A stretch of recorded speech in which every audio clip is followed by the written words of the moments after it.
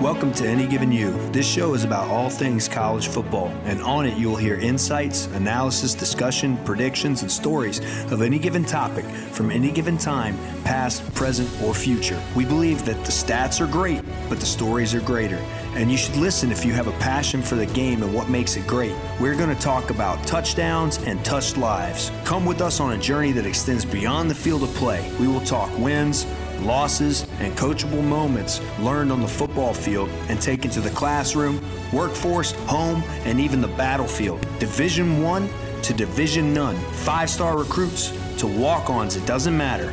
If it's college football, it's worth the story. I'm your host, Michael Megan, U.S. Army Ranger and a former college football player, and more importantly, a lifelong fan of all things college football. Whether you are a casual fan, a fanatic, a coach, a player, or just a person that loves great stories, then huddle up and commit at Any Given You.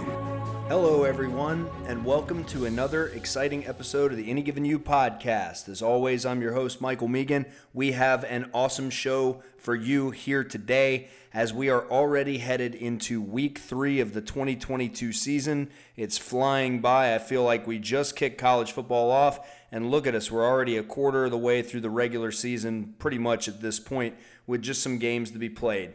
We have some action going on tonight. We have some action happening, obviously, all day and into the evening on Saturday. We have a whole bunch of games to talk about, huge slate, as we have a whole mess of plays again this week. We're spraying the board, and we also want to talk about some games that we don't necessarily have any plays on maybe, but I think are interesting competitions and could be good acid tests here moving into week 3 as teams are beginning to settle a little bit into their rhythm, start to reveal themselves a little bit more, start to show you a little bit more definitively what they have going on, what's fixable and what's not as the season progresses. And I think week 3 and 4 are very telling about at least the floor of teams. I think we find out what teams' ceilings are in the month of November as teams, continue to progress. But I think you can find a team's floor by the time September's over. And so this week for me is more like, where is your baseline minimum? What can you do at a bare minimum as a team? So should be interesting to see as we head into this week. Tonight we have some action taking place in Louisville, as they say up there, as Florida State will take a trip up there to take on the Cardinals, led by Malik Cunningham and a scrappy crew that found a way to get a win in their last outing against UCF at the Bounce House. A very tough environment to win in. I believe they handed UCF just their second loss in the Bounce House since 2017, which is kind of crazy to think about the level of success that the UCF Knights have had at home, and Louisville found a way to go in there and get the win.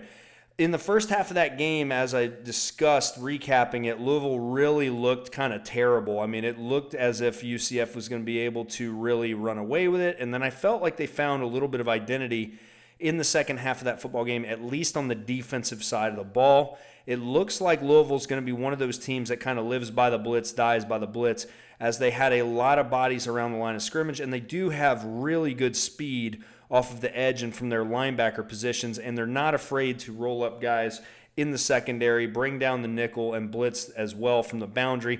A team that's willing to potentially give up big plays, to have the opportunity to disrupt and really take over the game from the line of scrimmage perspective by bringing more bodies down there. So kind of interesting for Louisville there as they did get that win. And then obviously the thriller in Baton Rouge, Florida State's last game.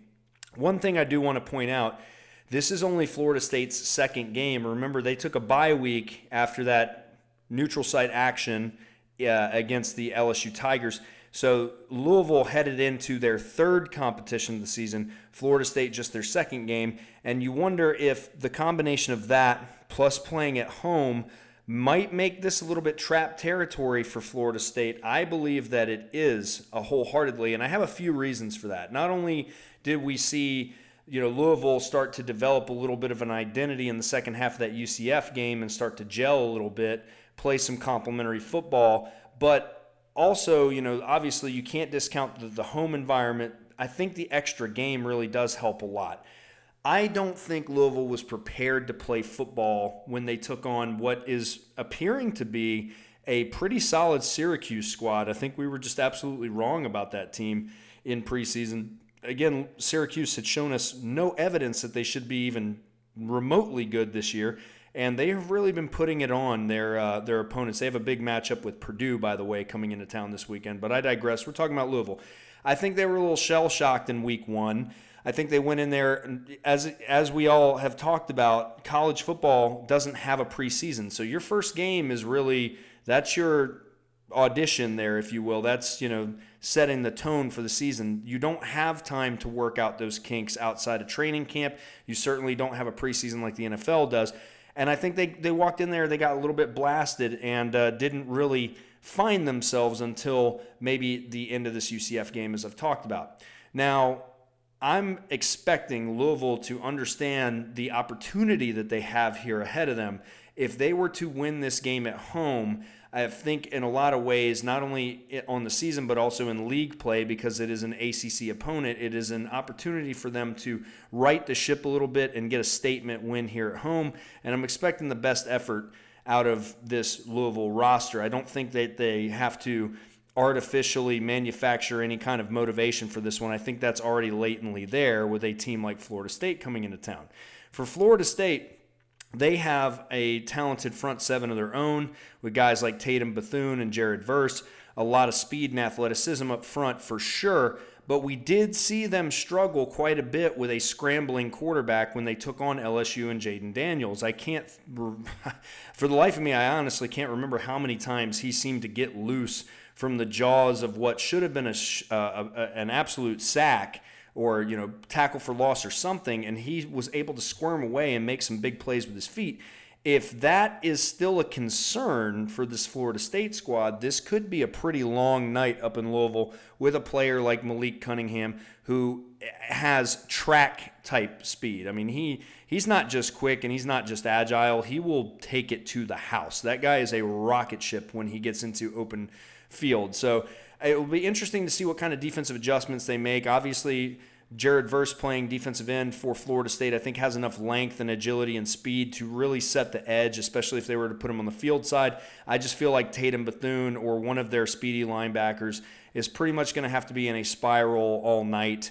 And you're going to want to put those guys on opposite ends of the defense, because if they both go on one, I think you're leaving a back door for Malik to possibly get loose there. So they're going to have to play with a lot of discipline in their rush lanes and make sure that he doesn't get loose and do his thing. Offensively for Florida State, I'm not exactly sure what to make coming out of just one sample size game performance. I felt like Jordan Travis did play well in New Orleans, but again, there were some things that it was a little bit up and down performance. I don't think they established the run nearly as well as they might have wanted to, so it might be interesting. This Louisville defense, I think, is going to continue to bring the heat and probably not only blitz in passing situations, but also run blitz to try to create negative plays. And I think if they are able to create negative plays for this Florida State offense and then, a little bit of wizardry by Malik Cunningham, I could see the upset in this one. I do not have an official play on this. I don't even really have a lean. I'm just looking forward to a good game tonight, potentially, but it is very much, in my opinion, trap territory for Florida State in this one. Texas Tech at NC State. I know that's kind of a weird segue. I guess technically there's still an ACC connection there with NC State hosting Texas Tech, but the reason I find this game sort of interesting here is because Texas Tech is coming off of an overtime win against Houston, which, again, in the preseason expectations was supposed to be one of the better group of 5 programs in the entire country. Houston, in an absolute knife fight, was able to beat UTSA, a team that I actually think is still a pretty good team. And then Texas Tech, they fall to them in an overtime performance next week. The reason I have this game as kind of interesting is because what we saw out of NC State was a little bit of a clunker. By all rights, this team should be 1-1. They should have lost to East Carolina there in Dowdy-Ficklen. They got out of there with the win by the grace of God, and then, had a week to kind of get right, splattering a high school opponent.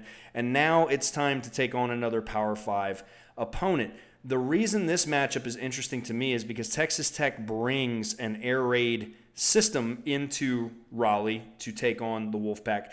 And we saw NC State struggle mightily last year when they took on another air raid team in the Mississippi State Bulldogs. Now, there are some differences between these two squads, obviously. Mississippi State still played a pretty high level of defense. I think their front seven was astronomically better than what you're going to see out of Texas Tech. They really did a good job of bottling up a conservatively played NC State offense while having a challenge enough offensive attack of their own to kind of make that game ugly. It'll be interesting to see if the Wolfpack have made adjustments against an air raid system here, taking on Texas Tech, what to make of this game. But I really do think that NC State will probably more than likely get the win. I think they'll get the cover that I think is sitting at about 10 points right now. I do think they are absolutely the better team, the deeper team, and they're playing at home, but it'll be interesting to see if they have made adjustments or if they do continue to get torched against attacks sort of like this. Speaking of Mississippi State, just a moment ago, they take a trip to Death Valley to take on the LSU Tigers. We do have a play on this game. Right now, the over-under was set at 53.5. We are taking the over 53.5 in that game, as I do feel that this one has the potential for LSU's offense to gel a little bit, maybe put on a better performance than what we saw against Florida State. And then Mississippi State's offense, I think, will also get their points, as LSU is very much a team, in my opinion, defensively, that is set up to shut down the run and then get after teams with the front seven that have to take more traditional drop sets, 5 and 7 step drops, and teams that rely on play action. Mississippi State, an air raid team, again, that's going to get rid of the ball quickly. They use the short passing game as an extension of the run game. You're going to have your linebackers and those defensive linemen sort of spread out, running all over the field kind of all night.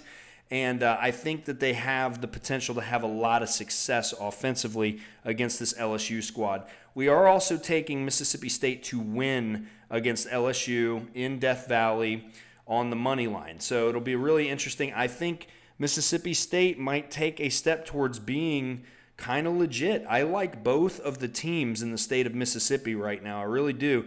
I think both of them are quite good. And I think there's a possibility that your second best team in the SEC West is going to come out of that state. So it might be interesting, a good acid test for this team in Saturday's competition at LSU.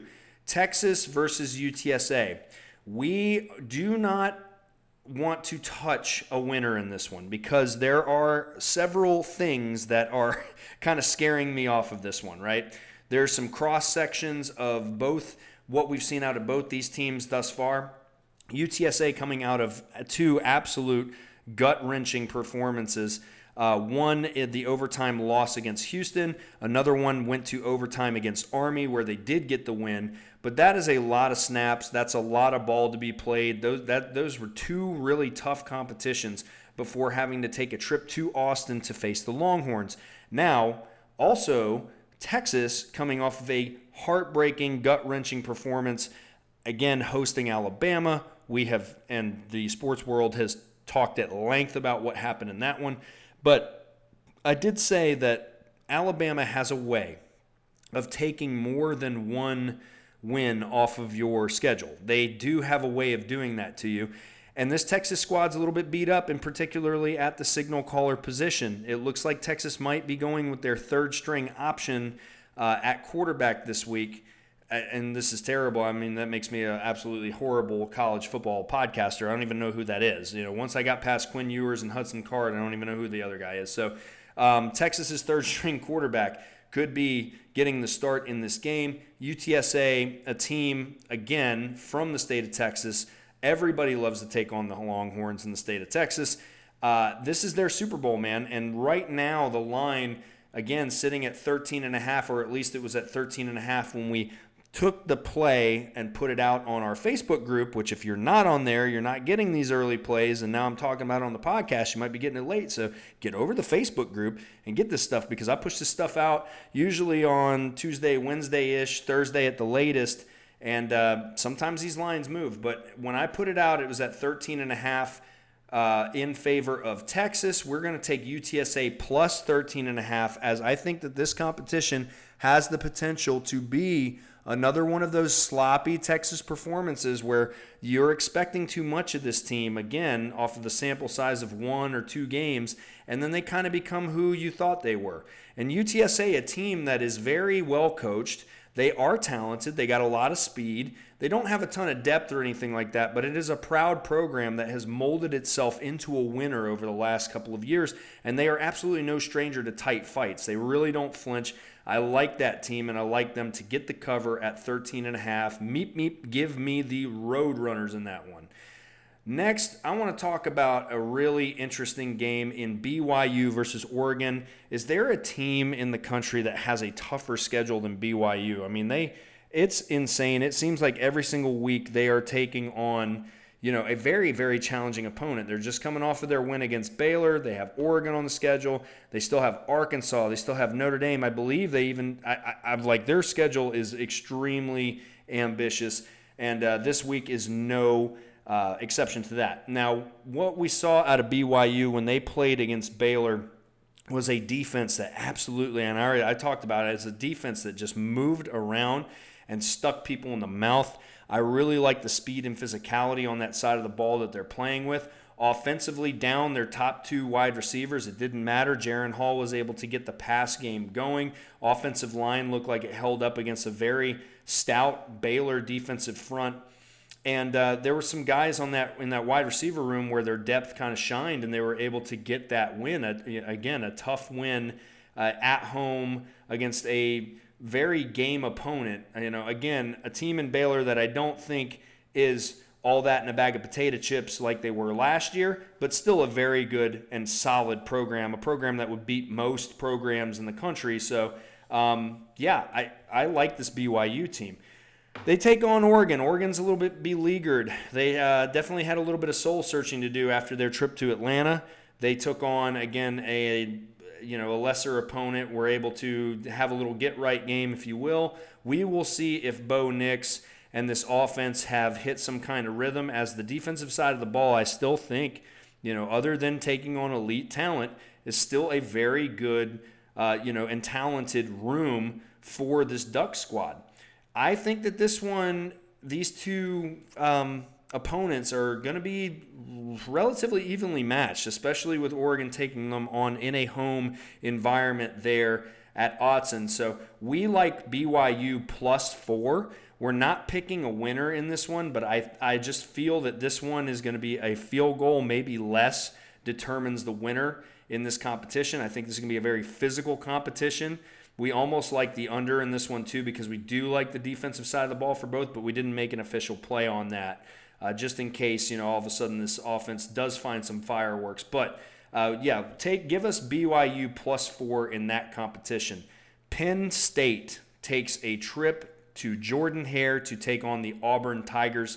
The Auburn Tigers, a team that, although undefeated so far this season, has played some really lackluster talent and not looked really great playing it either. However, this is a tough place to get a win when you're coming from the outside. Jordan-Hare Stadium just has sort of a freaky, mystical energy that just seems to go Auburn's way a lot of times. So it is a very hard place to go in and play, especially if you're unable to dominate the opponent in Auburn right off the bat and really build a substantial lead. If you allow them to kind of hang around, it's one of those teams that finds a way to get fortunate. And we've talked at length before how Auburn seems to be the most lucky program in the country because they do have great talent. And when you do keep it close, which Auburn has a tendency to do, a couple of athletic plays here or there can be the difference in the game. Now, I did say that Auburn has talent, and they do. They're still 50% above the blue chip ratio, which we've discussed before, which means that more than half of their roster is 4 or 5-star players. However, This is one of the most untalented Auburn squads that I think I've seen in a while, and I don't like where the talent is distributed on this roster.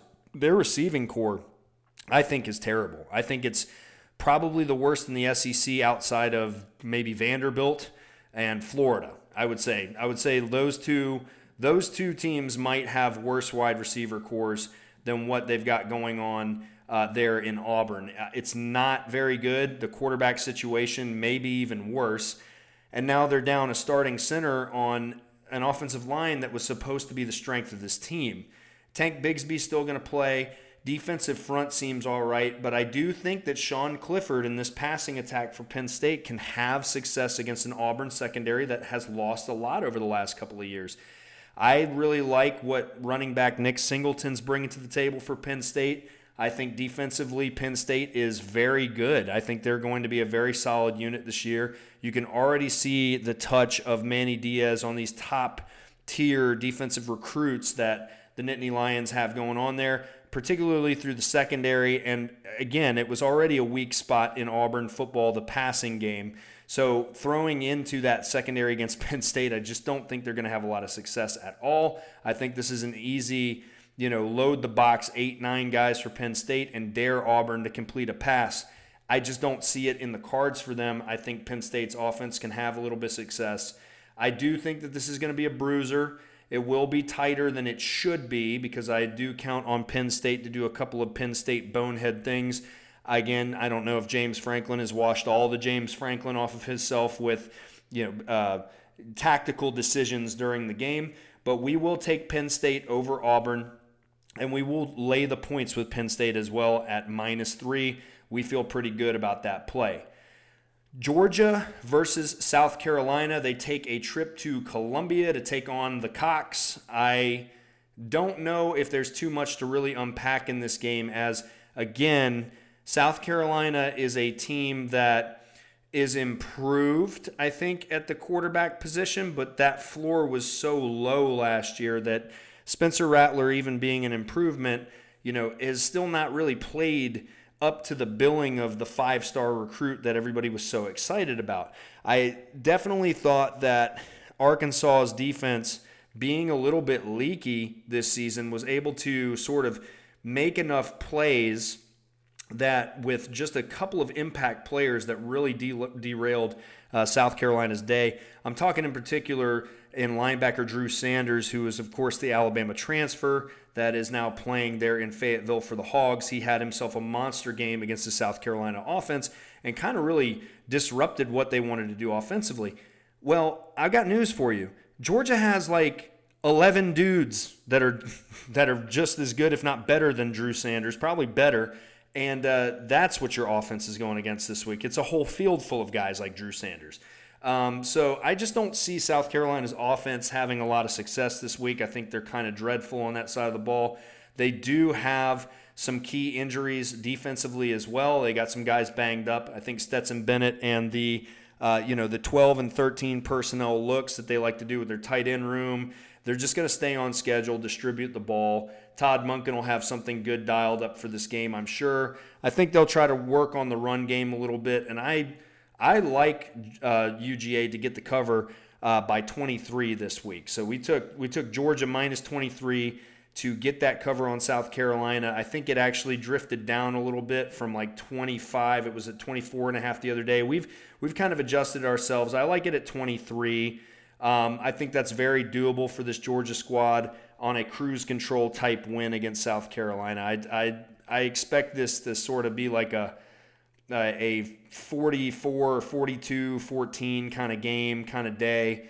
Like I said, I don't think the Gamecocks have a ton of success offensively. Georgia should roll just fine on offense and get out of there with a relatively easy win, even though it is a tough environment. I just think that the disparity in talent on these two squads and where these two programs are at are just vastly, vastly different, and I just think it's too much of a gap to try to make up there for the Gamecocks. Oklahoma takes a trip to Nebraska as they take on their first Power 5 opponent of the season in the beleaguered Cornhuskers, now having gotten rid of Scott Frost. We did not talk about that on the last episode. Just a quick aside, I just want to say personally that I really feel bad for Scott Frost. I do. I do feel bad for Scott Frost. I do. And it's not because I particularly have pity for people that stink at their job. It's just the circumstances in which that was his alma mater. You know, that was the place that he played college football. That was the place that he was trying to resurrect as a program. And I know it certainly meant a lot to him on a cellular level. And I know that it meant a lot to a lot of people on a very, very, emotional level with him coming back. The people that carried the torch for him for several years now, people that have believed in him, the Sea of Red always showing up there in Lincoln and showing out for those guys. And it is a little bit heartbreaking when you think about it like that, when you think about it in terms of getting your dream job, your dream situation, something that you believe in and care about so much, and just this utterly fail at it and just kind of just really to the point, to the tune where somebody is willing to pay you double to leave immediately, right?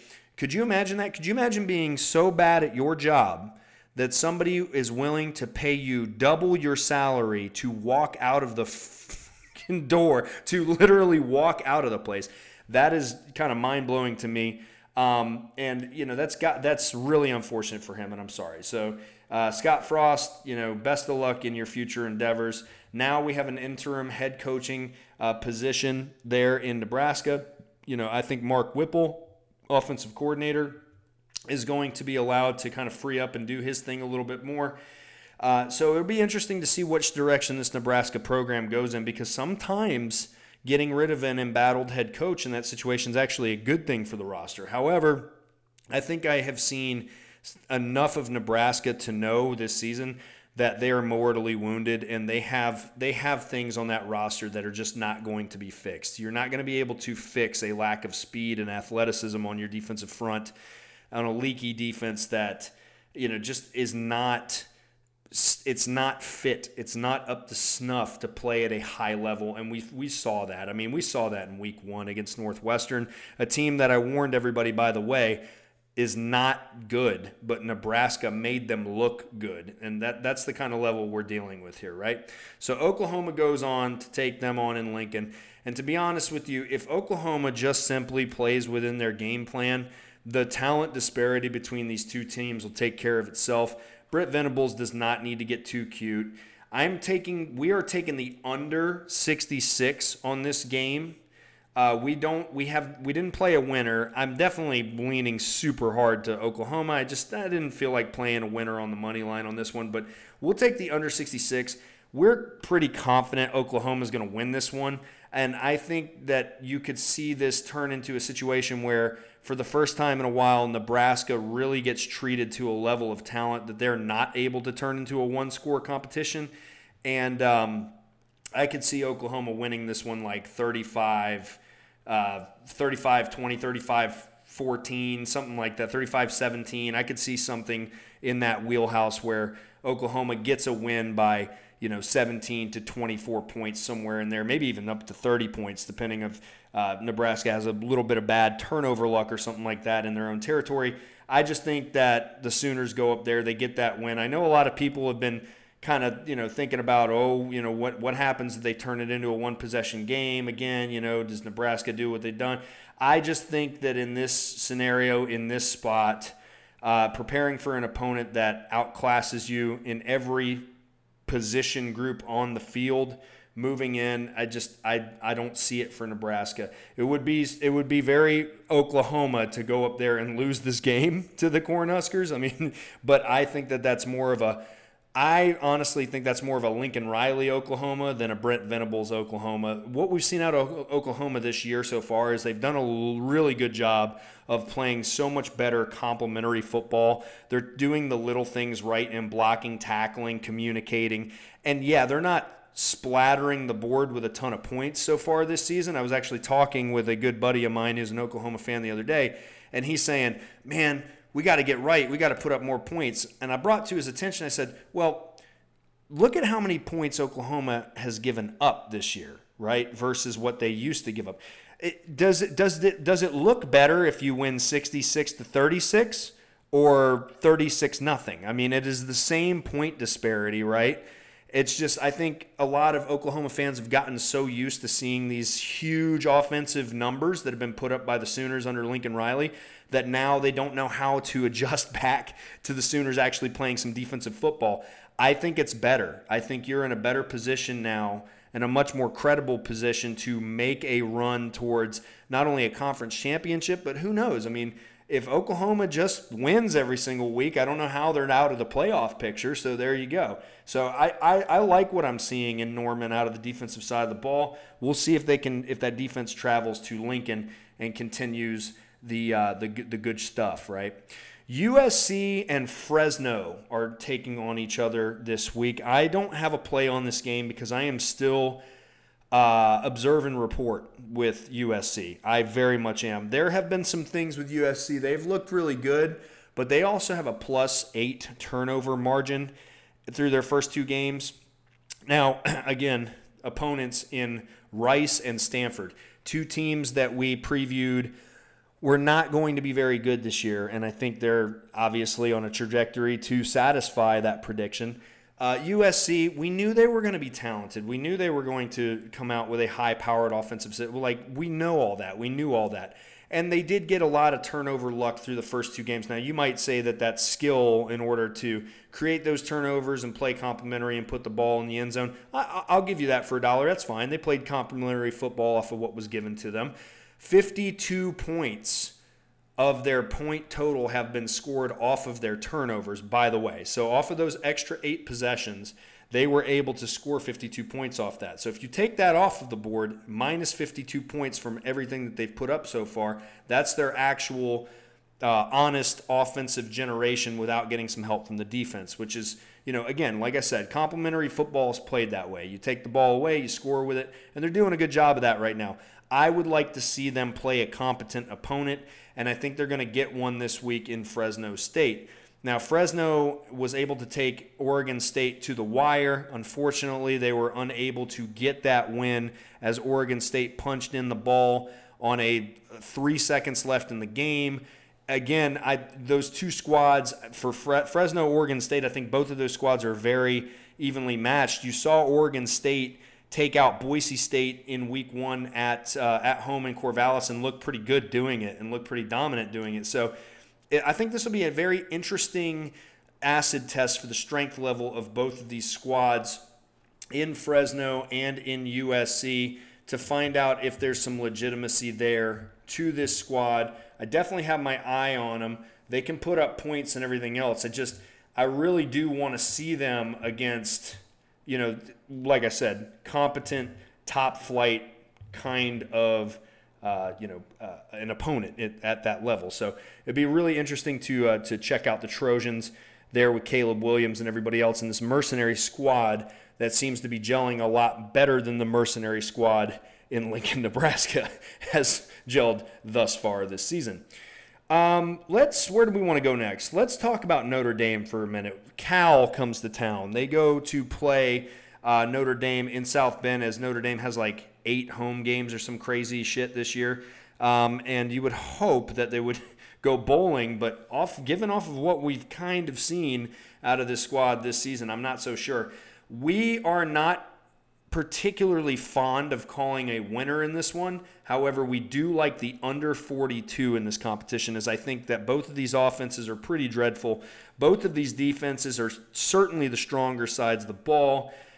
We're going to see a more conservative game plan called out of both of these squads. I mean, Coach Wilcox for the Cal Golden Bears Justin Wilcox, is a guy that he's going to call a more conservative brand of ball. That's what he is. He's a control the line of scrimmage, run the ball, try to play complementary, go off play action kind of guy.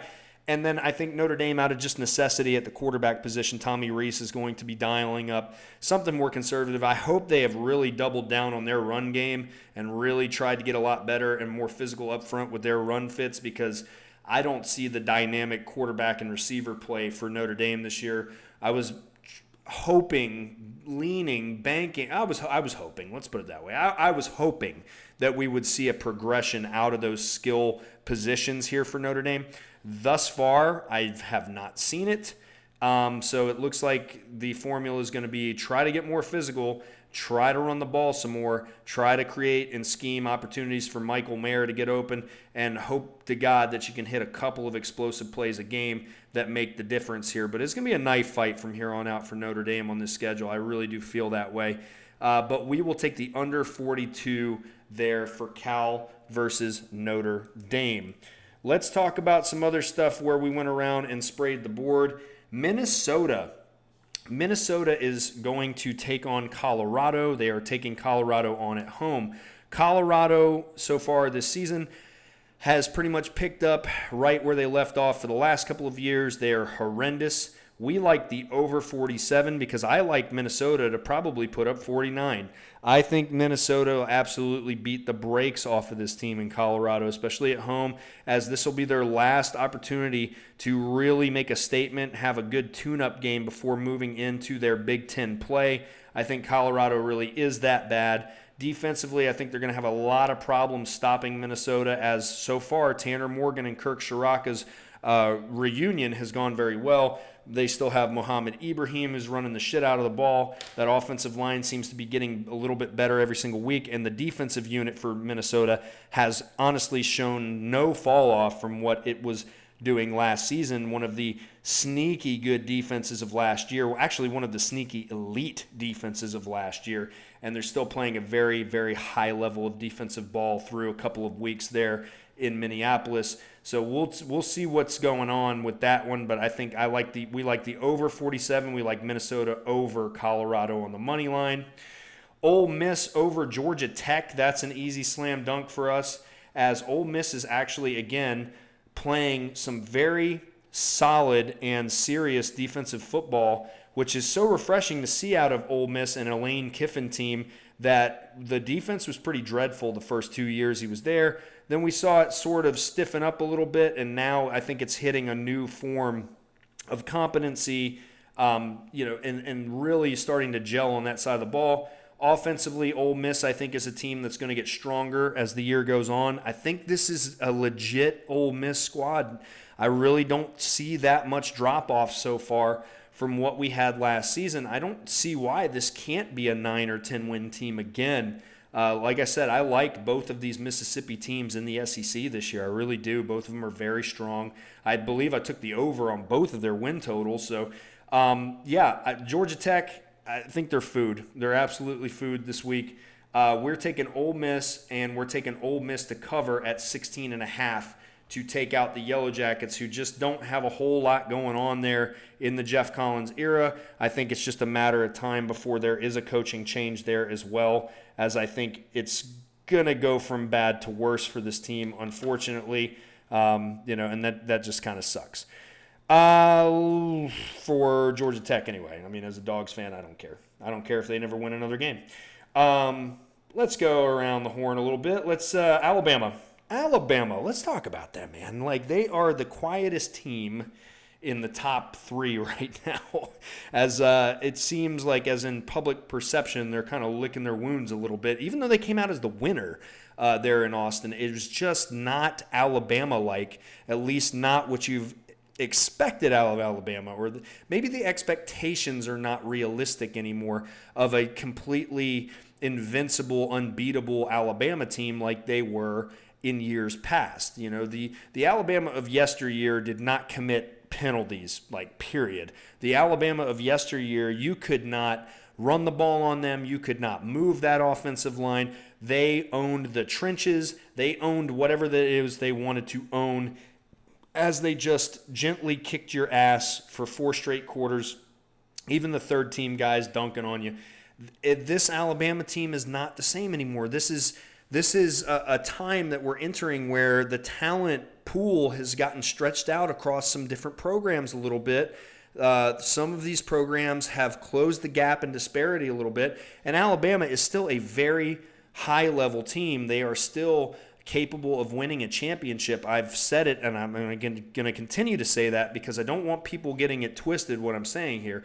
But what I am saying is Alabama is beatable, and they know they're beatable, and that's why this week when they take on ULM is going to get the upset. I'm kidding. I'm playing, dude. No, Alabama over ULM. Alabama by 49. We have it right here. Now, normally we don't like to touch 50-point spreads. Well, this isn't a 50-point spread. This is 49. So we will take Alabama minus 49 because we like pissed off Alabama. We like pissed off Nick Saban to get right against the far inferior competition coming off of that embarrassing. And honestly, you never want to apologize for a win, right? You don't in the game, especially as a coach, right? You don't want to take that away from your guys who did, at the end of the day, come out as the winner. But I'm telling you, I really would not want to be a fly on the wall during that film session and during the week of preparation that Alabama, I'm sure, has put themselves through, at the behest of Coach Saban there. I think that horns down thing that Alabama was doing at the end of the game in Austin really pissed him off because he is a class guy at the end of the day, and act like you've been there before kind of guy, kind of walk around like nothing's fazing you kind of guy. He is an anti-rat poison kind of guy, and that was as rat poison as it got right there. And I think it was a real marker for this quote-unquote player-led team. Maybe old Papa Nick needs to take the reins back a little bit and show these guys how to prepare themselves, in a professional manner as if they have been there before. So I think that that's what has been happening in Tuscaloosa this week. I think they've been all about the business. I think they are ready to go out there and hang up a 50-plus burger on ULM and not let them in the end zone at all. So at minus 49, we will take Alabama not only to win the game, obviously, but we'll take them to cover that. And then similarly, Michigan. The Michigan Wolverines right now, I don't know if you have watched any Michigan football this year. Now, they have played absolutely nobody, but they have looked really, really good and really efficient playing absolutely nobody. And they have gone to a new level with J.J. McCarthy now as the full-time starter there in Ann Arbor. When he came into the game, I felt like the offense started to hit a new gear.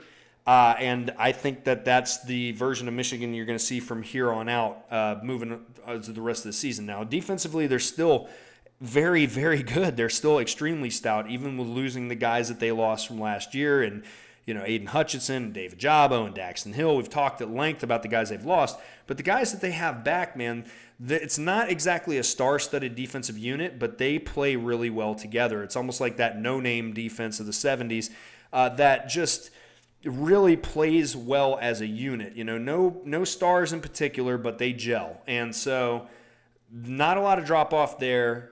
I think some really good progression from this offensive attack. It's not your dad's Michigan coming out in unbalanced lines and 12 and 13 personnel and running it in a cloud of dust and 3 yards and banging their head against a brick wall until either the skull cracks or the brick cracks. It's Michigan able to take a more balanced approach. Michigan even to have the ability to lean more on the passing game to open up the run game. This is a good Michigan team. This is a team that you need to take seriously, especially if you're in Columbus, Ohio. And again, your Ohio State pompousness and sensibilities just absolutely make you refuse to take them seriously. This is a team you need to watch out for. Now, we're going to take them over UConn because although Jim Mora appeared to have UConn as a scrappier outfit than what we saw out of them for the last couple of years, it's still UConn. They're still in a multi-year rebuild there if they're ever going to rebuild anything. They're one of the worst teams in all of FBS. Michigan, one of the best teams in all of FBS. So we like the Wolverines to win at minus 45 and crush little UConn there in this contest this weekend. Kansas takes a trip to Houston. Okay, look, we very nearly took Kansas at West Virginia last week because they have really shown something under Lance Leipold, and that is they are playing competent football. They are playing competent and complementary football. They are focusing on taking over the run game. They don't make a lot of silly mistakes like you used to see Kansas do. The thing about Kansas was not only were they untalented, they were also undisciplined and not well coached. At least two of those three things have been remedied. They have obviously a higher level of understanding for the game. You can see the marks of how well coached they are right now, how they execute. And Lance Leipold's doing a great job there with the Jayhawks. I mean, really, I think that if he coaches this team to 5+ wins this year, 4 or 5, even, I mean, if Kansas goes bowling, I mean, Kansas better break out the checkbook, because I think Lance Leipold is going to be hot on that coaching carousel there. I mean, Nebraska, you might want to keep an eye out for him, by the way. Like Nebraska faithful, you might want to keep an eye out for this guy. Remember, I've talked about him before. 6-time national champion at the Division III level, built Buffalo into a MAC contending program out of basically nothing. And it looks like his same blueprint is beginning to work and take effect at Kansas as they come off of that very impressive win on the road in Morgantown. And yes, it is impressive. I've talked about the Mountaineers not being very good. I understand that. Kansas went on the road. This is Kansas we're talking about. They went on the road and beat West Virginia on the road as a sizable underdog. So this week, we're taking them. We are Rock Chalk Jayhawk, baby. We are taking Kansas versus Houston. Kansas +9. Now, we're not taking them as the money line winner. We're not picking a winner in this one, but I like Kansas to get the cover at +9, absolutely. I think that they will hang tough with Houston. I think they have an extremely good chance of beating Houston. I think they do. So this to me is field goal or less, or certainly touchdown or less territory, with a chance for Kansas to pull the upset. And if they do against Houston, man, I'm telling you, Lance Leipold is probably not going to be in Lawrence, Kansas very long.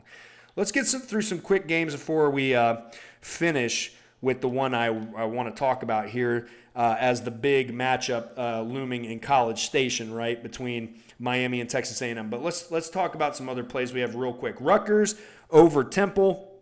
Rutgers favored by 16. We took that. Coastal over Buffalo. Coastal at -14 will lay the points with Coastal Carolina. Also, a decent play for this one might be the over as well. Check your over-unders on this one if you're going to lay a play on that one, as Coastal's defense is a little bit leaky. I think Buffalo can score, but I certainly like that Coastal Carolina offense to score as well. South Alabama versus UCLA. We did not call a winner in this one. South Alabama is actually pretty damn good, folks. Like, they went up and beat what I consider to be a pretty good MAC squad in Central Michigan, and they beat them convincingly. They beat them on both sides of the ball in the trenches. They did a really good job bottling up the run. That's obviously something that UCLA likes to hang their hat on, is that run game with Zach Charbonnet. It allows DTR to go play action, and they like to run, kind of the read option and spread option concepts there as well. I like South Alabama defensively, what they're able to bring to the table. And at UCLA +16.5, I think this is certainly the best team that they've faced thus far this season. We know that Pac-12 teams do struggle with teams from the South that play physically. So, I just kind of have a gut feeling on this one. So we liked South Alabama +16.5. I don't think they're going to get the win, but I think they can cover at +16.5. Marshall over Bowling Green. We saw what Marshall was able to bring to the table against Notre Dame. I think they're a legitimately good Sun Belt squad. I think Bowling Green is legitimately bad, even though they had all that returning production that people want to talk about. I mean, they returned a bunch of crap. So, Marshall over Bowling Green at 16.5. We laid the points. We took Marshall on the money line with the points. And then Utah over San Diego State. Utah favored by 21. We like it. We're going to take Utah and the points, as Utah is, again, very much in the hunt for a Pac-12 crown. And with just one loss to an SEC team on their schedule, if Florida is able to bounce back and at least, maybe become a bowl team plus, I think the Utes still have an argument if they were to win out at a possible spot in the college football playoff, depending on how some other dominoes fall. So they have a lot to continue to play for. I think they need to make a statement win against San Diego State. I think they will. I think that was a very, very pissed off Utah Ute squad, understanding that they were the better team in the swamp and they just didn't find a way to get it done. And oh, by the way, I think this is a little bit of a down year for the Mountain West. I really do. Utah State has not looked good. Boise has not looked like their former selves. San Diego State, I don't think, is very good this year either. Hawaii is absolutely horrendously bad. Air Force and Fresno, I think, are kind of your two best-looking squads right now. And, Fresno did just lose to Oregon State and in all likelihood is probably going to lose to USC as well. So, I think it's a little bit of a down year for the Mountain West. In other years, I might be sweating this cover a little bit more, but I really like Utah to beat San Diego State by 3 touchdowns easily, so we will make that play. Miami takes a trip to Kyle Field to take on the embattled Texas A&M Aggies, who are 1-1 after taking on Sam Houston State, the FCS national champions from a couple of years ago. They beat them 31-0 in like a 6-hour football game because of the rain delays and everything else. And I thought that maybe that was the case for why they didn't really blow the doors off of Sam Houston State. And then lo and behold, Appalachian State comes to town after their bitter defeat at the hands of UNC at home, and they hand the Aggies a loss. And Texas A&M looks absolutely horrendous on the offensive side of the ball. The snap count completely out of whack. 83 defensive snaps for Texas A&M to just 38 on offense. They literally took the numbers and flipped them. Haynes King looked completely ineffective as he only threw for 97 yards on the day. They didn't run the ball well. They didn't do anything well. And I am glad that I was not in College Station, minus missing my family. I'm glad I wasn't in College Station for that one because that was pretty embarrassing. That was embarrassing by proxy, and I haven't even put my feet on the campus yet to start my first day of work. Miami has cruised to a 2-win record on their schedule now, 2-0. They blasted Bethune-Cookman, who we expected they would do that to. And then they played a Southern Miss team that was a little scrappier than expected. Now, they did handle them in the second half. They did get the win 30-7. They got out of there on the day. But what to make of this Miami team? The thing about Miami is, and I don't want to rush to excitement again with the Hurricanes, right? Every year, it seems, for the past several years, they have had a big game on their schedule. They've had a big spot where they have looked good prior to getting there. And we have gotten pretty excited about the Canes and the possibility of what they could be bringing to the table, and then they just straight up play like ass. They go out there and they lay a freaking egg every time. And so I don't want to get duped again by sitting here and going, oh, I like Miami. But also the empirical evidence would suggest that there's no way Texas A&M wins this game. I mean, offensively, the scheme is not there, and it's too late to make tweaks and change that, right? The physicality was not there up front against an App State team that I certainly think that Miami's at least as physical as Appalachian State is up front. I mean, at least with the talent they have, you would think, right? So they're not establishing the run well. The passing game is not there. The skill players have not gelled. The quarterback position is, now they did announce that Max Johnson would be getting the start this week. I do believe that is an upgrade at the quarterback position. In fact, prior to them making the announcement that Haynes King had won the quarterback battle coming into this season, I was projecting Max Johnson as the starter. I really thought that was his job to lose. I was shocked, actually, when I heard Haynes King was going to be taking the reins there in College Station. Again, that was short-lived because of the turnover ratio was not very good. The accuracy was horrible. I don't think that he was a very good quarterback.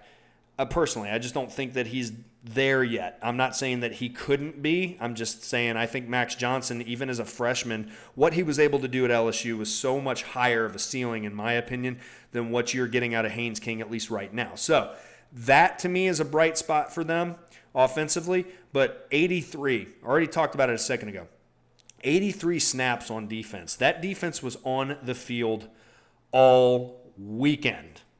Okay? I know it was one game. I swear to God, they were on the field for like a significant percentage of Saturday, of the day, like in general. It makes me wonder if they're recovered. It makes me wonder if they're ready for another grinder slugfest, which I am really anticipating in this game because, again, I think Miami's defense is good enough to limit what Texas A&M really wants to do. I don't know how Jimbo's going to adjust. I think Max Johnson is a better option at quarterback, but time will tell. And then defensively, I do feel like they're going to have to defend a lot of possessions because I just don't, like I said, I don't know how many drives that offense is going to sustain. For Mario Cristobal and crew, this is without a doubt the best defensive unit that they have faced all year. I mean, without a doubt, in terms of speed and talent and physicality and all that other stuff. I wonder if the Aggies rotate some of these really highly rated 5-star players, although young, into the rotation, start pumping this youth movement onto the field. I mean, honestly, I don't see why not. I mean, I don't think it could hurt any worse than losing to App State. So I wonder if you do see some of these young faces and young bodies on the field, especially from a depth perspective, if some of these defensive players are not terribly fresh for this competition. We've also seen Mario Cristobal from Miami call big games in a little bit of a conservative way, which gets to our play here. Because I think Texas A&M's defense is going to play at least a competent level of defense, and same for Miami, and because I think both of these coaches are going to be a little bit conservative, waiting for the other squad to make a mistake and maybe capitalize, because this is a huge game for both of these squads, I like the under 45.5. I also like the setting there in Kyle Field to give Miami some problems. I'm talking about some false starts. I'm talking about some delay of games. It is going to be a really tough environment for Miami to go in there and manage all of that, especially if it is a close game and a tight fight well into the second half. So we do like the under 45.5. If I had to lean in a direction right now, I'm leaning Texas A&M, but I'm not making an official play. I certainly wouldn't tell anybody to lock it up. But as the week has gone on, I have liked Texas A&M in wounded animal mode at home against a Miami team that, quite frankly, just seems to disappoint in these big spots, and that's their MO. If they do not, and they go out there and they get themselves what I would still consider a quality win and a tough test on the road under the Mario Cristobal era here, and he's able to put that feather in his cap early, then I think you're already seeing a higher level of coaching and a higher level of product out of Miami than you have seen in a long time, and that is probably your coach, for the future off of that. Now, I'm not saying if they go out there and they lose, Mario's not that, but to me, I will be impressed. I will be impressed with Miami if they're able to weather that storm, go out there and get that win. But the under 45.5 is what we feel best about. And that is it for this episode. We certainly appreciate you spending some time with us here in our Week 3 preview. We sprayed the shit out of that board. I'm not going to do the final recap of everything we talked about, but again, we have a lot of plays on the table, a lot of really awesome, exciting action for this Week 3 slate, and we are just so excited to watch these games along with y'all, and of course we will talk about it in the Week 3 response episode that will come out next week. And remember, if you've enjoyed the content here today, let your friends know about the podcast. They can find us on Apple Pods, Google Pods, anywhere where they get their podcasts.